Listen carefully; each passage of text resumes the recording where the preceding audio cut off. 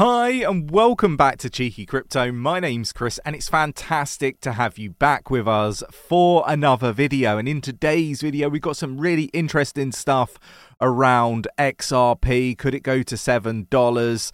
We've also got some stuff that I think is really important to understand about Chainlink and so potentially the price could pull back on Chainlink. So really interesting stuff, and I think that, in my opinion, would be an opportunity. So look, lots to dig into, all the biggest headlines that I think people need to be made aware of.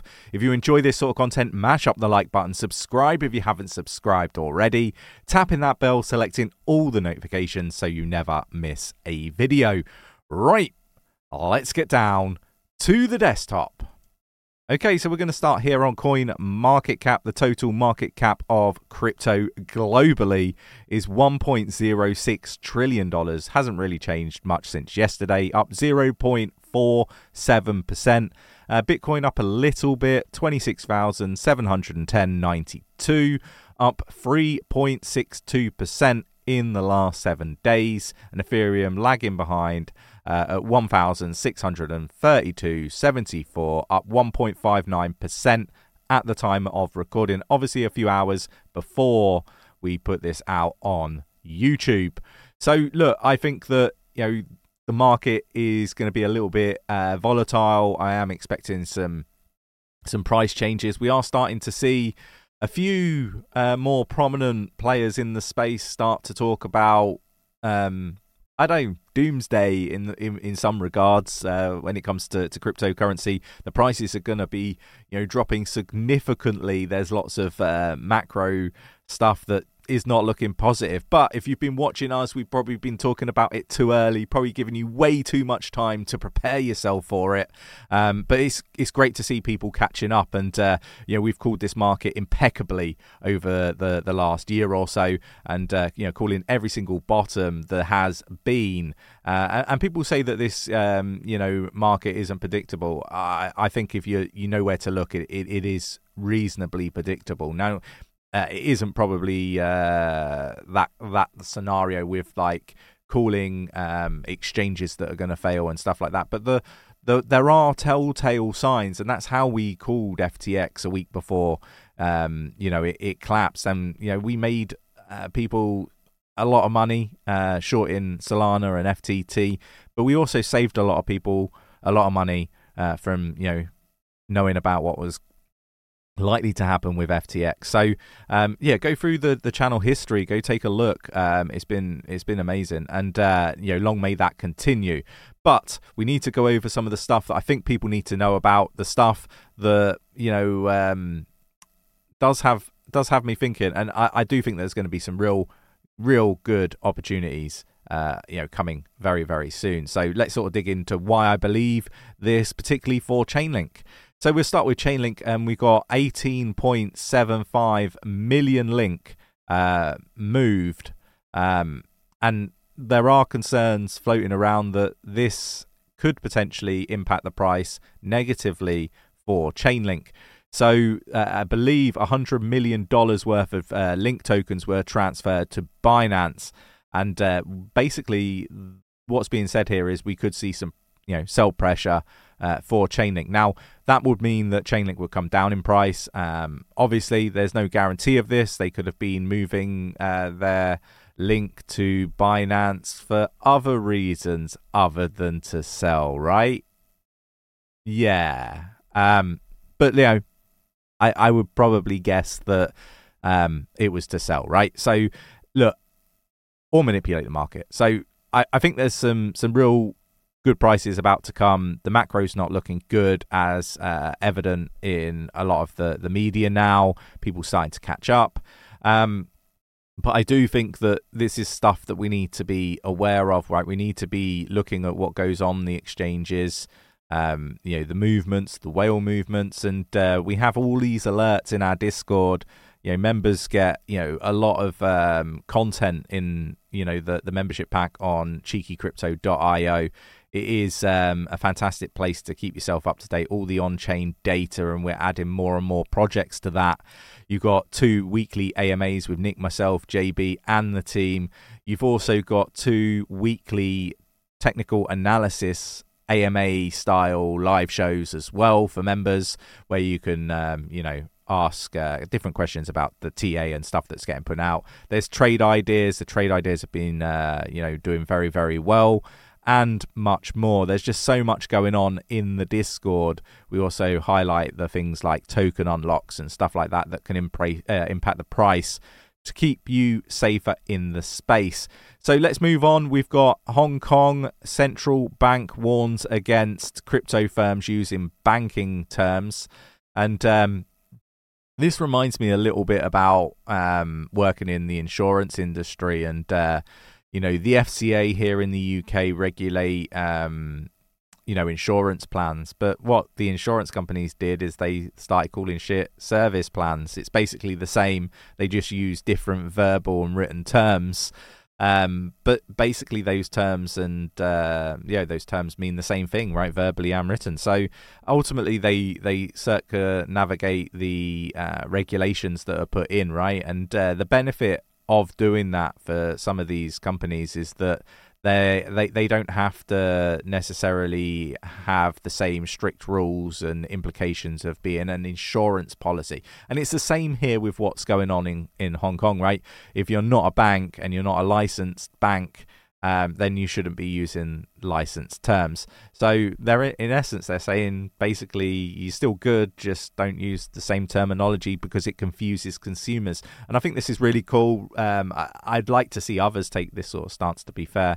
I think that it's a healthy way forward, and it means that people get more accurate information. Like they get told they're not covered by the, like, for example, with insurance, the insurance ombudsman and stuff like that, right? So very similar with the banking terms, because a lot of these banking traditional banks, they have safeguards and mechanisms in place that keeps your money safe, whereas if you're using the same terminology as a bank, a customer might believe that you've got those same safety nets, and that's not the case. So I like this. I think it's a move forward. Again, it's about informing these projects what the rules are, right? Unlike the US, which is like, do what you want and we'll just come after you. It's a different approach, and I think that it's the right approach. But that's my opinion. Let me know your thoughts and opinions in the comments below. We've also got Hong Kong probe into crypto exchanges. JPEX results in arrest. Look, really interesting stuff, right? They've been operating without a license, and I believe that they're now closing down shop. So we need to be aware of this stuff. We need to do our research on exchanges. Exchanges, have been, I guess, a pain at times when it comes to this stuff, and it is concerning, right? You're seeing more and more stuff. What I don't like to see is accusations without any evidence. We're seeing a lot of accusations about Binance. I'd like to see the evidence to go beside that. And at the moment, it's all accusations. We haven't seen anything. And maybe it's just that these things take time, and maybe there is evidence there. I just always skeptical unless there's evidence. And I've looked and I can't see some. So yeah, it's an interesting one, right? We've got 9 US senators publicly back Elizabeth Warren's crypto bill.